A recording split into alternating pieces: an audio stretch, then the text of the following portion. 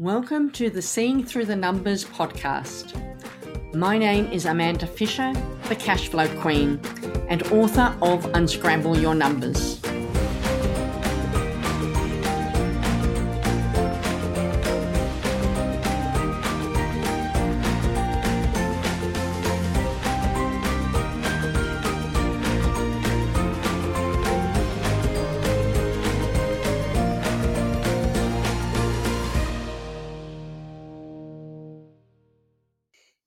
Hello and welcome. Today I want to talk about feeling overwhelmed. Overwhelmed with the numbers, with not really knowing what you're looking at, how they work, not knowing where the next dollar's coming in from, whether you've got enough money to pay the wages, the rent, the bills, suppliers ringing you up, chasing you up for payment, and just that whole feeling of overwhelm on the numbers, which is adding to potentially your overwhelm just in the way you're running your business with so many moving parts. Because as a business owner, we wear multiple hats. We do the operations, we're sales, we're marketing. We kind of deal with the numbers, maybe not as well as we should. And it's just so much. And so there's massive feeling of overwhelm. There's always too much to do. I know from my perspective, every day I look at and I kind of brain dumped all my to-dos. I write them down, I add them into online systems so that they're out of my head. But there's still so much to do that every morning you wake up and go, I've got this, and this I have to do today. That's my bare minimum, must get done because of deadlines, because of requirements, because of whatever. But then there's this other long list. And so you get to a day, you think, I could just relax a bit. And then you go, no. I've got all these other things that need to get done. All these things that didn't get done because I was too busy before. Now I've got a quiet day. I can get all these other things done. And the list never stops. And sometimes it's just so overwhelming. It's just so too much. And I know from people I talk to that there's often overwhelm in what they're doing generally. But then added to that is the stress and worry of the finances, the numbers.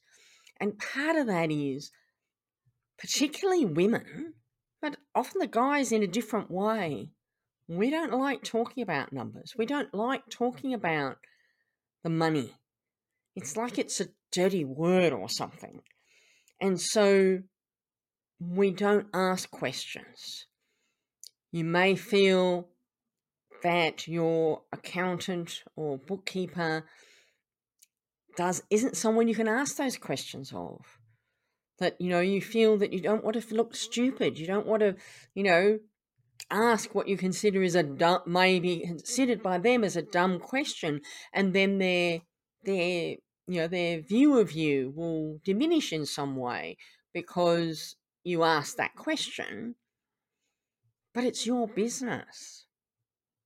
And you not only have a responsibility to know what your numbers are, but even take that away, and that's key, I might say, but take that away just for your own peace of mind, knowing what those numbers are, knowing how to make decisions based on them.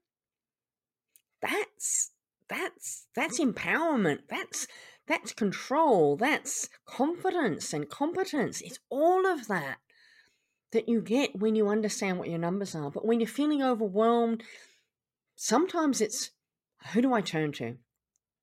Bookkeepers, if you have one, may be fine on doing certain things, but they don't have that level of knowledge. They're not trained on being educators. They're not trained on how to teach you what you need to know. They know how to do what they do, and good ones do a great job.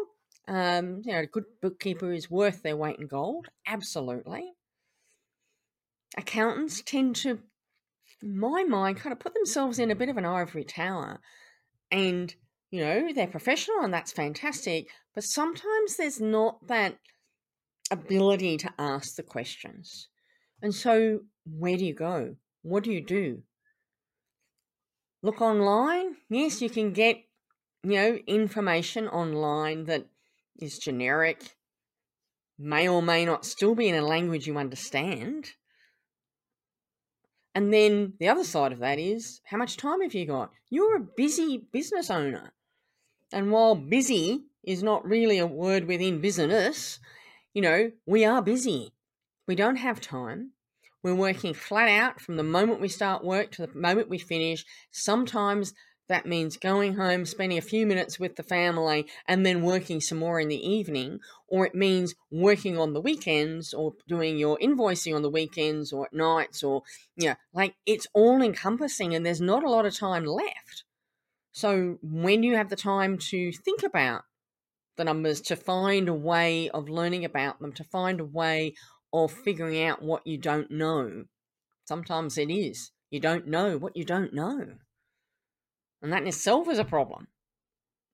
But I can tell you that if you don't understand the basic financial reports that your bookkeeper or accountant is showing you, and you don't know how to use that information to help you manage your business, then you're constraining the growth of your business. You're holding yourself back from learning that, and you're holding your business from being all it could be, because in knowing the numbers, you make better decisions. It's in knowing the numbers that you can understand the implication and effect of your decisions. And it's in knowing the numbers that overwhelm on the numbers will diminish and hopefully be completely eradicated when you really get your head around it. That's not to say there won't be times when times are tough and you're going to have to do it hard. I'm not saying that. But when you know what it means, it is so much easier. There was a time in my life, even as an accountant, and I understand the numbers, when I buried my head in the sand. Business was going through a really tough time, a rough patch. Cash flow was a problem, and it was, in a serious state. And I knew that in order to get out of that state, my gut feel was I just needed to get more clients. I needed to get more revenue. If I had more revenue, it would all kind of sort itself out. And yes, inherently that's correct. But I buried my head in the sand and I did not look at the numbers, to my detriment. And when I finally kind of, poured cold water on myself or something, I don't know what I did. I don't know what the wake-up call was now, but when I finally had that wake-up call, Amanda, you really need to look at these numbers. And I looked at them. It was then, and yes, because I knew what to do with them and what they meant, it was then when I looked at the numbers that I got a level of calm and a level of, yeah, these are not good. I'm not in a good place. Yeah, I know that. I already knew that. I'm not in a good place. But if I do X, Y, Z, I can get out of this. I can find a way forward knowing exactly what the state is, and by changing this, cutting out this cost, changing this, putting this in, getting some more revenue here, plugging gaps, whatever it was. But by having that information, I was able to make that decision and get myself out of it. Don't bury your head. Don't ignore them. The numbers are your friends. Make them your friends, because they tell you a lot about your business.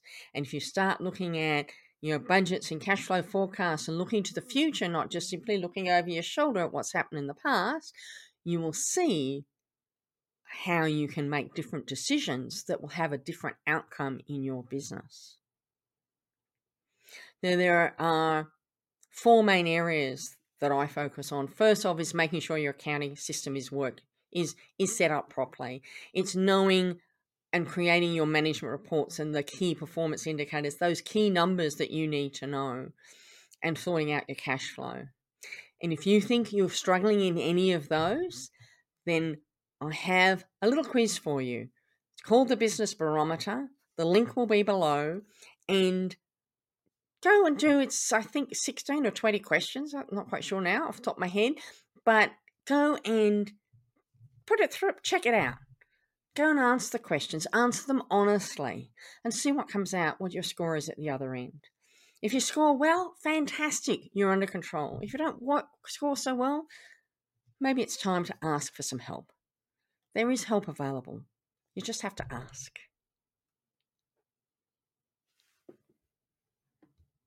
Thank you for listening to the Seeing Through the Numbers podcast.